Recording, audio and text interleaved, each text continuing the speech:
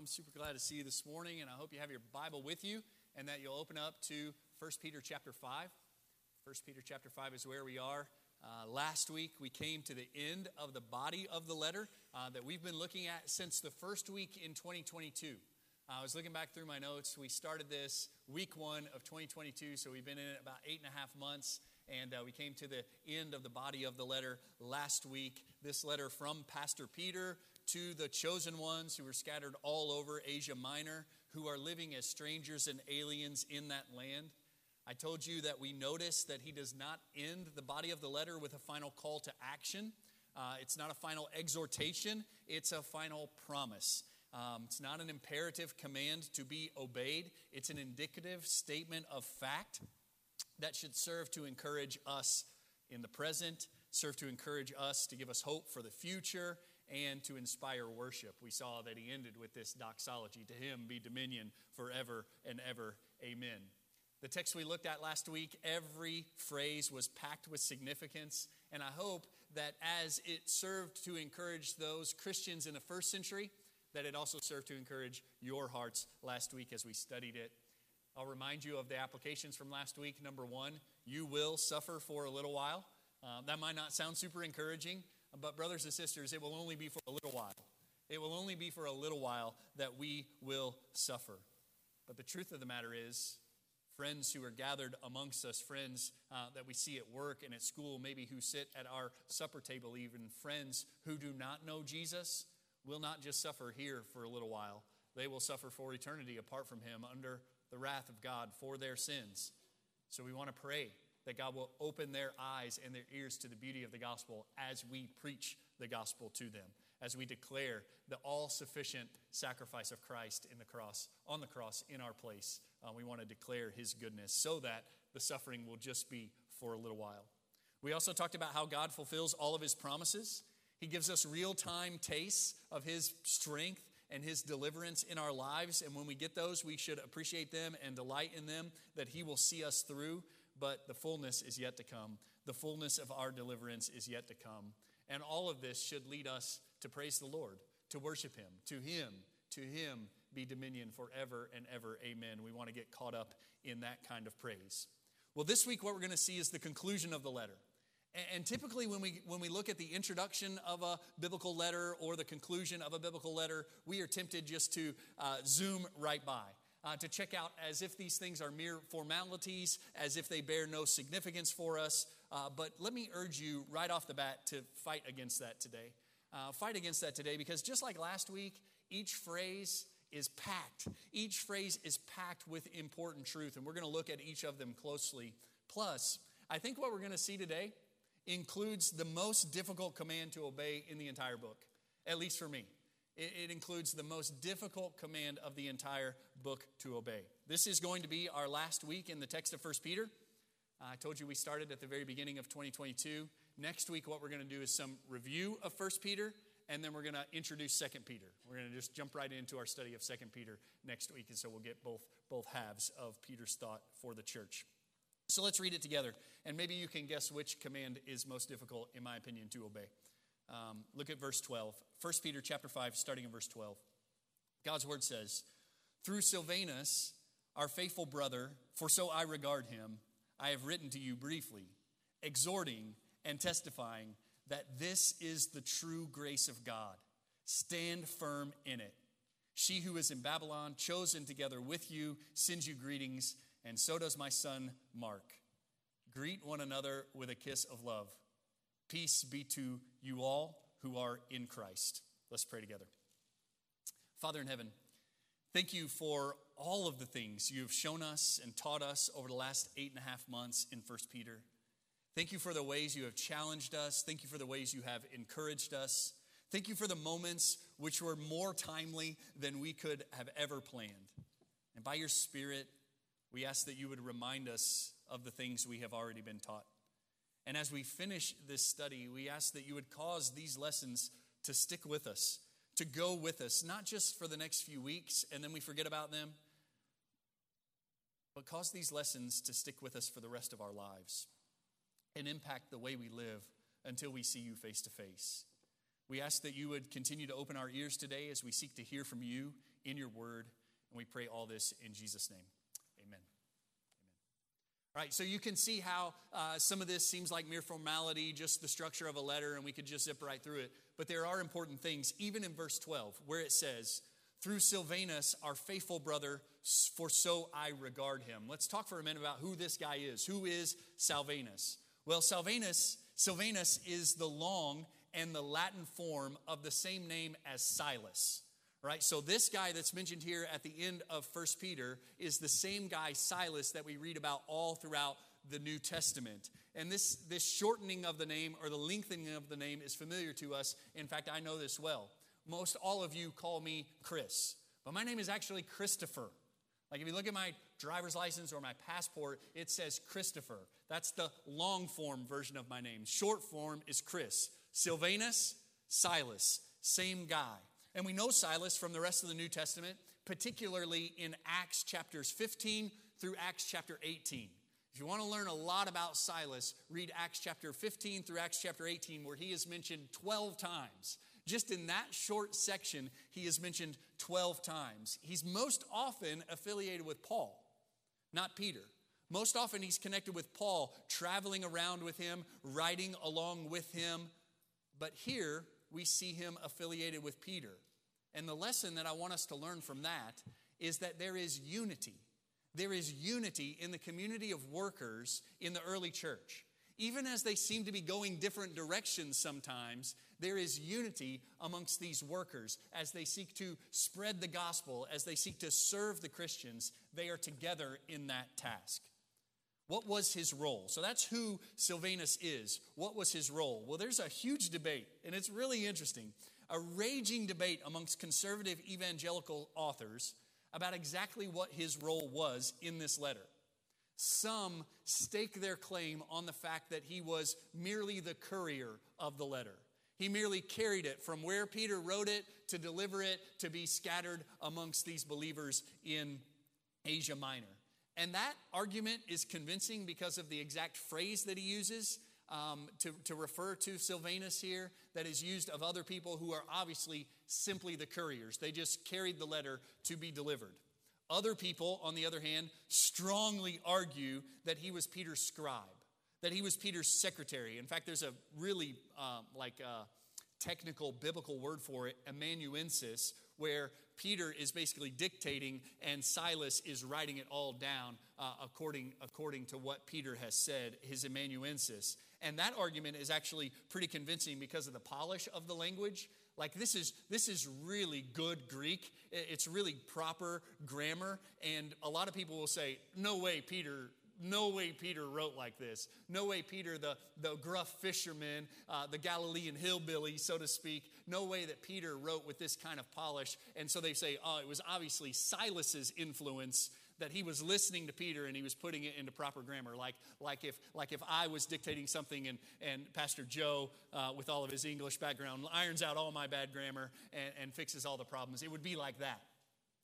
So there are these two arguments, and they go on and on and on about it. And I think it's the most humorous thing to see so much ink spilled on such a trivial matter when there are two much bigger matters that we should notice with Silas. Number one, we should notice Peter's connection with Silas. We should notice that these two guys are together in the work that is being accomplished amongst these people. By the grace of God, Peter and Silas have become partners in the work of spreading the gospel and of tending to the flock of God, even as they're scattered about. They're together in this work. And their relationship is not merely a business relationship. It's not merely a matter of convenience that, Silas happens to be traveling the direction where I need to send a letter, according to Pastor Peter. No. There's more to it than that because he calls him, notice in the text, he calls him our brother. Peter calls Silas our brother. Not just his brother, but our brother. There's a family connection. And what I want you to take away from that is that the gospel of God creates the family of God. And we're going to see that throughout this concluding portion of the text. The gospel of God that redeems us and saves us creates the family of God. It brings us together. By the gospel, not only are we reconciled to God, we are reconciled and connected to one another, and Peter takes that very seriously. Peter has a connection with Silas. That's super important. But it's also super important to see Peter's affirmation of Silas. Notice that Peter regards Silas not just as a brother, but he vouches for him as a faithful brother. He doesn't just call him our brother, he calls him our faithful brother. And then there's this phrase, for so I regard him. I really do think of him that way. One scholar named Edmund Clowney says this: as a trusted brother of the apostle, he could interpret this brief letter. He goes on and says, it is natural that St. Peter should speak of him as trusty, one who knew the apostle's mind and could expound it faithfully. I think that's interesting, the way he talks about the word faithful, our faithful brother, as trusty. And that's a fair thing to do with the language, that Silas is a trusty one. You can trust him to articulate more of what Peter is intending to say. And to say such things of another brother requires close fellowship. For Peter to say of Silas, he is not just a brother, he is a faithful brother, and I can vouch for him, that really requires close fellowship. To know someone well enough to speak this way requires more than merely observing them from across the room for 1 hour once a week. And I want to draw your attention to that, especially as you consider nominating apprentice deacons. If you are going to vouch for someone and say that this is a man above reproach, my encouragement is that you know more about them than just seeing them once a week from across the room. It's certain, it's obvious that Peter and Silas shared life together. And so Peter can speak this way of his brother. One of the questions that I want to consider as I think about this is, would anyone say this of me? Maybe should anyone say this of me? And I want to encourage you to consider that question yourself. Not should anyone think of me this way, but should anyone think of you this way? Would anyone say in a letter corresponding to believers on the other side of the planet, this one is a faithful brother. I regard him, I regard her as a faithful sister because we've walked together and I can vouch for their character. I'm glad to say that of the guys that we are sending to Long Branch to preach. I'm glad to say to the brothers and sisters over there in that local church who are without a pastor right now, that the 6 guys we are sending to them right now are faithful brothers. And they're going to stand before that body and they're going to preach the word of God to them faithfully and do it well. I'm glad to say that. Should or would anyone say this of you? That's the question to wrestle with. And as I was thinking all this through, I was reminded painfully that I've been fooled before in this matter.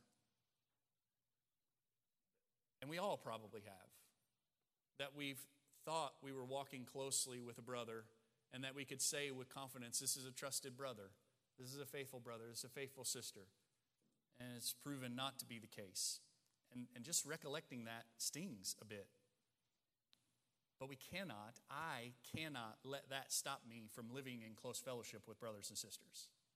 And I'll be honest, that's what I want to do. When I think about the pain that comes with thinking that I know someone well and that I'm walking with them closely and that I can say this is a faithful brother and sister, and then the proof is that is not the case, that makes me want to run away from every brother and sister. That makes me want to run away and live in total isolation. And I got to fight against that. Can't let that pain cause me to live in isolation when God has designed that we would live together. So let me encourage you to live in close fellowship with brothers and sisters. Rather than argue about what Silas's role was, whether he was merely the courier or whether he was the secretary, let's acknowledge his connection with Peter and Peter's affirmation of him, that Peter calls him a trusted brother. Read on.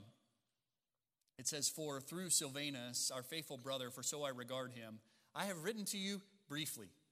8.5 months it's taken us to work through this. I have written to you briefly. And from what I've read about this phrase, it's a pretty standard statement at the end of first century letters, no matter how long they are. Like there are some examples of correspondence outside of the Bible, but from the first century, examples of correspondence that go on and on and on forever. And then in the last paragraph, they will say, I have written to you on this matter briefly. So it seems like it's merely a standard form. And so on the one hand, we could say, oh, Peter is just adapting the style of the day.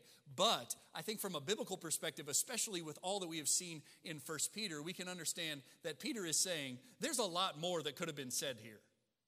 There's a lot more about all of these things that I could have said to you. It's similar to what John says about the stories he has chosen to tell about Jesus, right? He says, the books in all the world wouldn't hold all the stories I have to share about Jesus, but I've picked a few out so that you'll believe that he is the Christ, the Son of the living God, right? I've picked a few of them out. And so I think Peter would say similarly, there's a lot more I could say to you, but these are the things that I wanted you to hear. And with preachers, that's always the case, right? There's always more that we could say. There's always less that we could say, right? He says, I have written to you briefly, exhorting and testifying. Now, I really want you to lean in here because I think this may be the most important part of the day. He says, I've written to you briefly, exhorting and testifying that this is the true grace of God. Exhorting and testifying. Let me explain those words. Exhorting means to urge. It's sometimes translated as beg or appeal or encourage. It's the word that is used to call people to action, right? I've written to you briefly, exhorting you. I've written to you briefly, calling you to action. The word for testifying means to bear witness or to declare. And that word has the word for witness at its root. And when we know that the word for witness in the Greek is where we get our word martyr from, right? So it has that word in the middle of it when he says, I've exhorted you, I've called you to action, and I've also borne witness. I've also served as a witness. We talked about that word a little while back and talked about how being a witness is more than just knowing the facts. It's more than just seeing something. It's saying it, right? It's knowing the facts and declaring those. And so Peter has said, I'm exhorting you, I'm calling you to action, and I'm also telling you the truth about what I have seen. Wayne Grudem says, Peter says he has been exhorting and declaring that this is the true grace of God, thus summarizing his letter as a combination of moral commands, exhorting, and faithful doctrinal teaching, declaring that this is the true grace of God. Now, when we talk about those two sides, we've been using the grammatical language of indicative and imperative for a while around here. Like for years, we've been talking about the difference between indicative statements of fact, statements of truth, that would be testifying, and we've talked about imperatives. Those are calls to action or exhortation. And Peter has been doing these all throughout the letter.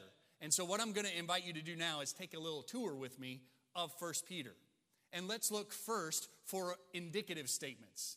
Let's look first for indicatives. What are those statements of fact, those declarations of truth that Peter has said throughout this letter? And he has said some amazing things. So you can look at these on the board.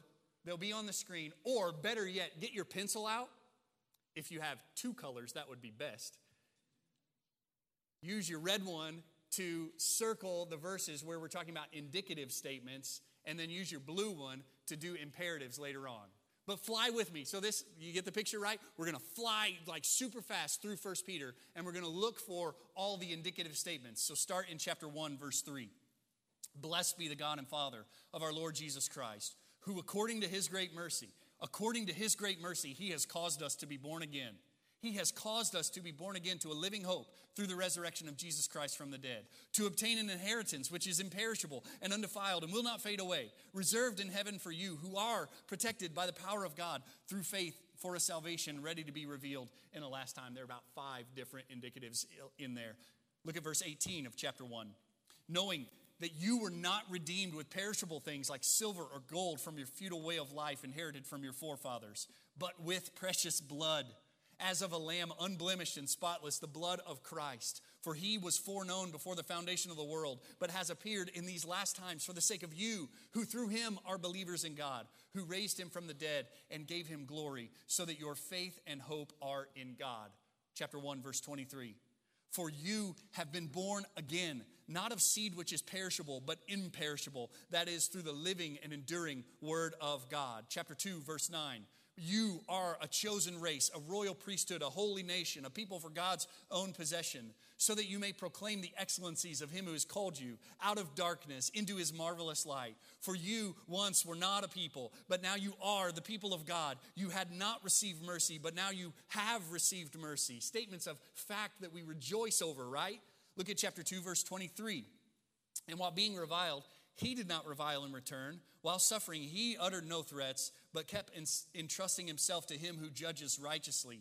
And he himself bore our sins in his body on the cross, so that we might die to sin and live to righteousness. For by his wounds you were healed. For you were continually straying like sheep, but now you have returned to the shepherd and guardian of your souls. Chapter 3, verse 18. For Christ also died for sins once for all, the just for the unjust, so that he might bring us to God, having been put to death in the flesh, but made alive in the spirit, in which he also went and made proclamation to the spirits now in prison, who once were disobedient when the patience of God kept waiting in the days of Noah, during the construction of the ark, in which a few, that is, 8 persons, were brought safely through the water. Corresponding to that, baptism now saves you, not the removal of dirt from the flesh, but an appeal to God for a good conscience through the resurrection of Jesus Christ, who is at the right hand of God, having gone into heaven after angels and authorities and powers have been subjected to him. Chapter 5, verse 10. After you have suffered for a little while, the God of all grace, who called you to his eternal glory in Christ Jesus, will himself strengthen, establish, confirm, and perfect you. Right? All of those amazing statements of truth. What a joy to encounter those, right? What a praise God. Amen. Praise God for all he is and all he has done for us in Christ. Peter has testified. This is the true grace of God. But Peter has also exhorted us. He's also been consistently calling us to action. So get a different color and mark these imperatives. Mark these calls to action. Chapter 1, verse 13. Therefore, prepare your minds for action. Keep sober in spirit. Fix your hope completely on the grace to be brought to you at the revelation of Jesus Christ. Verse 15. But like the Holy One who called you, be holy yourselves also in all your behavior. Verse 22. Since you have in obedience to the truth purified your souls for a sincere love of the brethren, fervently love one another from the heart. We're going to talk about that a bunch in a minute. Fervently love one another from the heart. Chapter 2, verse 2. Like newborn babies, long for the pure milk of the word, so that by it you may grow in respect to salvation. Chapter 2, verse 11. Beloved, I urge you, I exhort you, as aliens and strangers, abstain from the fleshly lusts which wage war against your soul. Keep your behavior excellent among the Gentiles, so that in the thing in which they slander you as evildoers, they may, because of your good deeds, as they observe them, glorify God on the day of visitation. Chapter 2, verse 13. Submit yourselves, for the Lord's sake, to every human institution. Chapter 2, verse 6. Act as free men, but do not use your freedom as a covering for evil, but use it as bondslaves of God. Honor all people, love the brotherhood, fear God, honor the king. There's like 6 in those 2 verses. 6 imperatives in just those 2 verses. Chapter 2, verse 18. Servants, be submissive to your masters with all respect, not only those who are good and gentle, but also those who are unreasonable. Chapter 3, verse 1. In the same way, you wives, be submissive to your own husbands, so that even if any of them are disobedient to the word, they may be won without a word by the behavior of their wives. Chapter 3, verse 7. You husbands, in the same way, live with your wives in an understanding way. Verse 8. To sum up, all of you, be harmonious, sympathetic, brotherly, kind-hearted, humble in spirit. Do not return evil for evil or insult for insult, but giving a blessing instead, for you were called for the very purpose that you might inherit a blessing. We could go on and on and on until we get to the very last one. Greet one another with a holy kiss, with a kiss of love. We'll get to that in a minute. Peter has been consistently declaring truth and calling people to action. He says, I've written to you briefly, exhorting and testifying that this is the true grace of God. We need to understand the relationship between indicatives and imperatives. Indicatives and imperatives must travel together. Paul, in his letters, puts them in order. Paul will spend a certain number of chapters at the beginning of a letter laying out the indicatives. He will lay out doctrine. He will lay out truth. And then, at some point later in the letter, he'll say, therefore. and he'll totally shift gears and start talking about exhortations. He'll start talking about imperatives. He'll say, this is the true grace of God, and now this is how you live. Well, Pastor Peter doesn't do it that way. He's just constantly saying, this is the true grace of God, so this is how you live, and here's some more grace, and here's what you should do about it. He's constantly bouncing back and forth. But either way you go, they always travel together. Indicatives and imperatives always travel together. If you were to have indicatives without imperatives, you would get cheap grace, and you would not be faithful to the gospel. You would say that you can be saved from your sins and go on living the way you've always lived. That is not faithful to the gospel. But if you have imperatives, but no indicatives, you get legalism and a works-based righteousness that leaves everyone hopeless. Indicatives and imperatives always travel together, but know this: the indicatives are the basis for the imperatives. The indicatives, the statements of truth about who God is and what he has done for us in Christ and who we are by his grace, those indicatives are the basis for every call to action. The indicative is the root and the action is the fruit. Who God is and what he has done for us in Christ is the basis of all the calls to action. Root, fruit. And listen, every good tree bears good fruit. That's what Jesus says. Every good tree bears good fruit. And so Peter has talked about what it looks like to be a good tree. And then he said, this is how you bear the fruit. He has been writing to us briefly to exhort and testify, namely, that this is the true grace of God. He says, I've written to you briefly, exhorting and testifying that this is the true grace of God. Isn't it interesting that at the end of a letter that has contained so much talk about suffering, that Pastor Peter would say, I've been talking to you about the true grace of God. I've been talking to you about the true grace of God. Don't be surprised when the fiery ordeal comes among you as if something strange has happened. This is the true grace of God. It seems strange to you that he would talk about this is the true grace of God. The true grace of God, brothers and sisters, includes suffering. And we're going to see why in a minute. The true grace of God, brothers and sisters, includes indicatives and imperatives. John Piper, when he was talking about this text, asked the question, is there such thing as false grace? I'm testifying about the true grace of God. Is there such thing as a false grace of God? And Piper went to Jude chapter 1 to say, I think there is. Look at Jude chapter 1 with me. It says, beloved, I skipped a bunch of the imperatives. That's why. There were like 10 more, right? I skipped through them, and now we're to Jude chapter 1.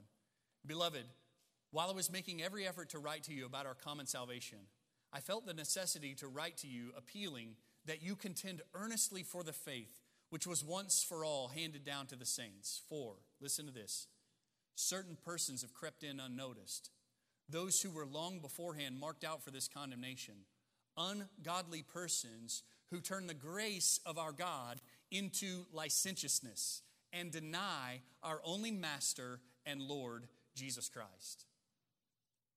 Is there a way to preach false grace? Evidently, and that's what's going after in Jude chapter 1, that these ungodly persons have turned the grace of God into licentiousness and denied the masterhood of Jesus. Piper went on to say, just like today, there are grace preachers who do not get it right. And they turn grace into lawlessness. They deny the masterhood of Jesus. And then he summed it up by saying this. Piper says, the true grace of God is pardon from sin to survive and power to stand. The true grace of God is pardon from sin and power to stand. It is both of those things. Pardon from sin and power to stand.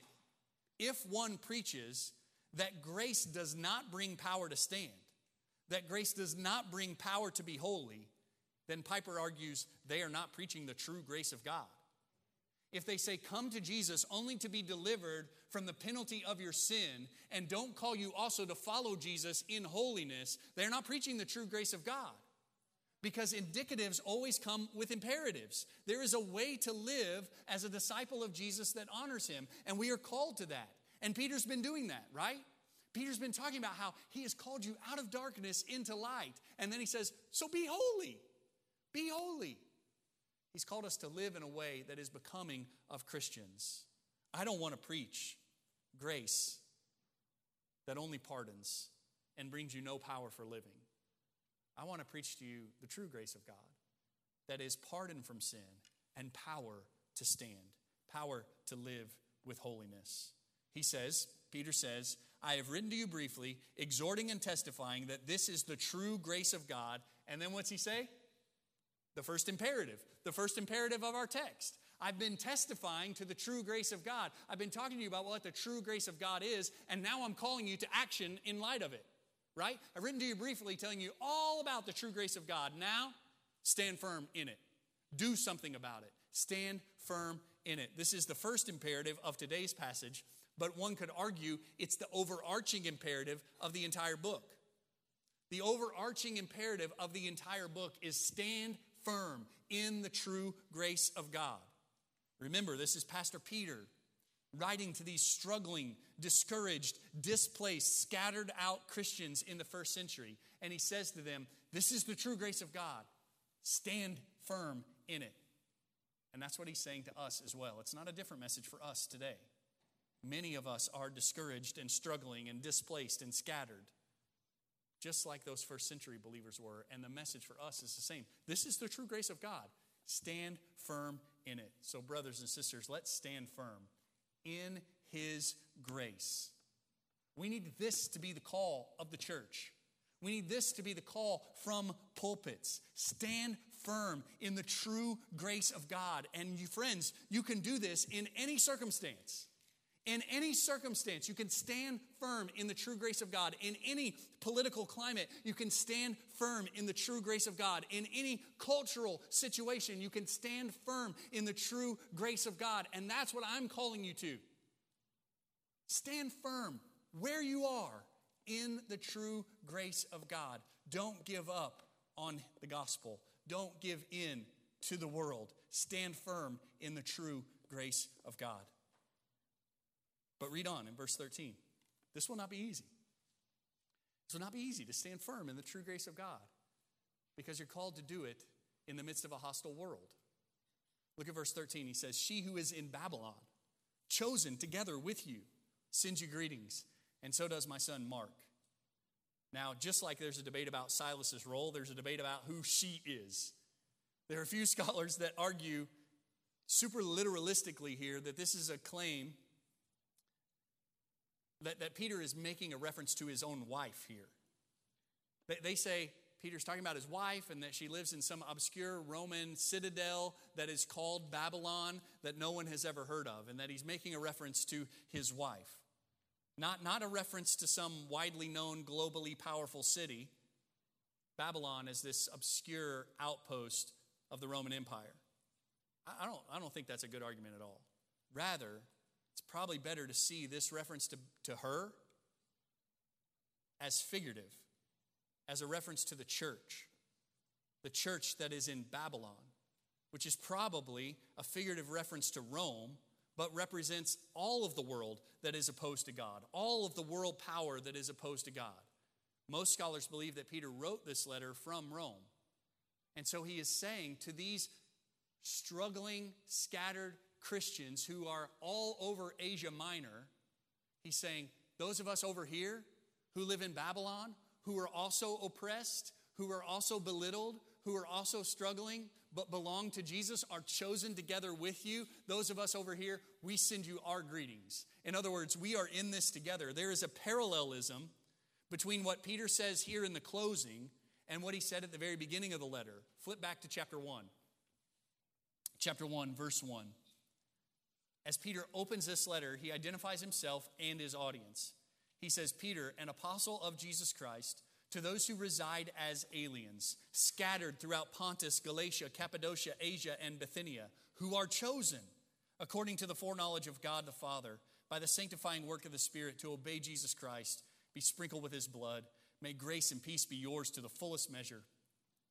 They are strangers and aliens all over Asia Minor. Here, at the close of the letter, he identifies the church in Babylon. chosen together with you, who sends greetings.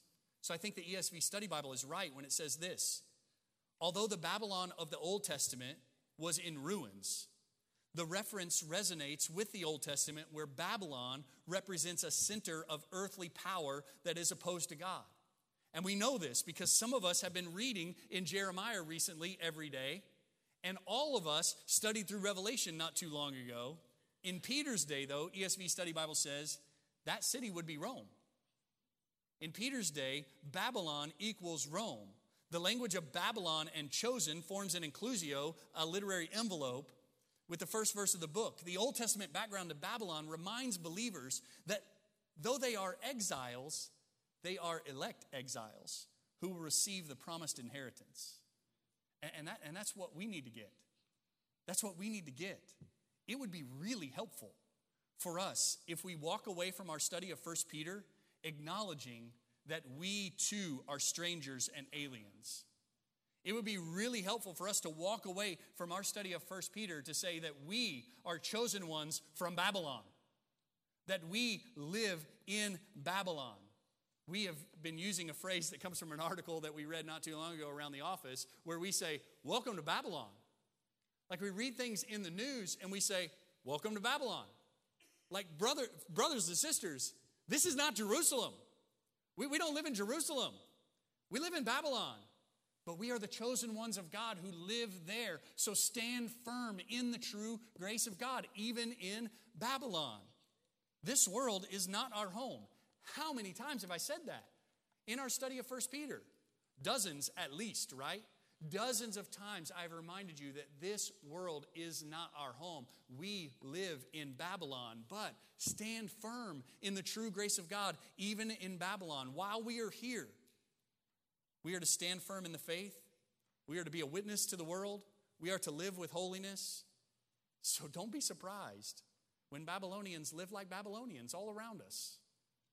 Like when you turn on the news, you should be surprised if those things were happening in the church. But you should not be surprised when they happen in the world. Stand firm in the true grace of God, you chosen ones who happen to be from Babylon. Notice also that he sends greetings. There's a connection here that spans the distance between the believers in Rome and the believers scattered around Asia Minor. There's a connection that spans that distance. And we experience that with our brothers and sisters in Central Asia and North Africa and Thailand and all over the place. We can send greetings to one another, even if we can't speak the same language. There's a connection there. And it's a family connection. This is what I want you to see. Peter has called his audience throughout this letter beloved. He's called them brothers and sisters.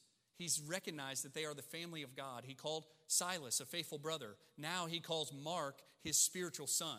By the way, this is part of the reason why when we read Mark's gospel, we read it as Peter's voice. In a lot of ways, Peter is the influential apostle over Mark's gospel. He considers John Mark his son in the faith. It's a pretty interesting thing there. And now he calls him his spiritual son.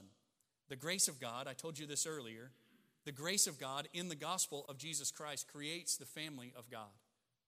That's what happens. We, brothers and sisters, are family. So that leads to the next imperative. Greet one another with a kiss of love. I've dreaded this moment since we started in January. I want to be obedient to God's word. I want to take imperatives seriously. And so I'm super thankful for R.C. Sproul, who says this. Elsewhere, this is called the holy kiss. It was the way ancient Near Eastern people greeted each other at that time and still do today. We are not obligated to continue that custom in our nation, but we may greet one another with a holy kiss if we desire. I'm super thankful for him. So whether we greet one another with a kiss of love, a holy hug, fist bump, whatever physical manifestation that takes, I think the point is about family affection. Family affection. The gospel of God, the grace of Jesus Christ creates the family of God, and we live with affection for one another. not mere toleration of one another. We have real affection for one another. Tom Schreiner said, the love between members should be comparable to the love that exists in a healthy family. Although the greetings with a kiss were to be pure and unstained by any kind of sexual lust. So if you're going to do that, be careful with it. Peter has called the brothers and sisters beloved, and he has exhorted them repeatedly to love each other. And that's what I want to exhort us to as well. Let's love each other. Let's have affection for one another, and let's show that affection for one another. Let's grow in that affection for one another. Particularly, let's grow in the depth of our affection with those with whom we already walk closely. So I love all of you. I really do. But there are some of you that I walk more closely with, right? That I meet with, and we talk about hard things and deep things on a regular basis. That in a similar way as Jesus had a whole bunch of followers, and Jesus had 12 followers, and Jesus had 3 that he was super close with. There are a few of you that I feel like I'm super close with, and what I want to do is grow in depth with that affection. I want those relationships to grow even deeper, and you should want that as well. Not just with me, but with you. It's the same with you, right? Like, look around this room. You love everybody in this room, right? But you walk more closely with some of the people in this room, correct? You already have a connection with some of them. And what I'm saying is, go deeper into those relationships. Don't be satisfied to say, oh yeah, I already love these guys a lot, and so we're good. Like, look to grow deeper in those relationships that are already pretty deep. And the other exhortation I'm going to give to you is to grow in width of affection for those you know less well. And that's harder. That's harder for me. It's not harder for some of you, but it's harder for me to grow in the width of affection. But there are some opportunities that we try to put in front of you on a regular so that you can do that. Sunday school is a great chance to go deeper with the people you're already living with. But Sunday night discipleship classes is an opportunity to grow in affection for more people that you wouldn't see on a regular basis necessarily. Like generationally, there's a gap. Interest-wise, there's a gap. It's a more mixed-up group and gives you an opportunity. So even if you're not super interested in the subject matter that we're studying on Sunday nights, be interested in the people who are studying on Sunday nights. Come and just get to know some people that you might not normally get to know for 6 weeks, and then get a whole new set of them. You're not stuck with them at all. Get a whole new set of people every 6 weeks and grow in the width of your affection. Sunday night classes are a great opportunity to do that. The Wednesday night schedule change was partly designed to create an opportunity later on Wednesday nights to have some small group meetings like that.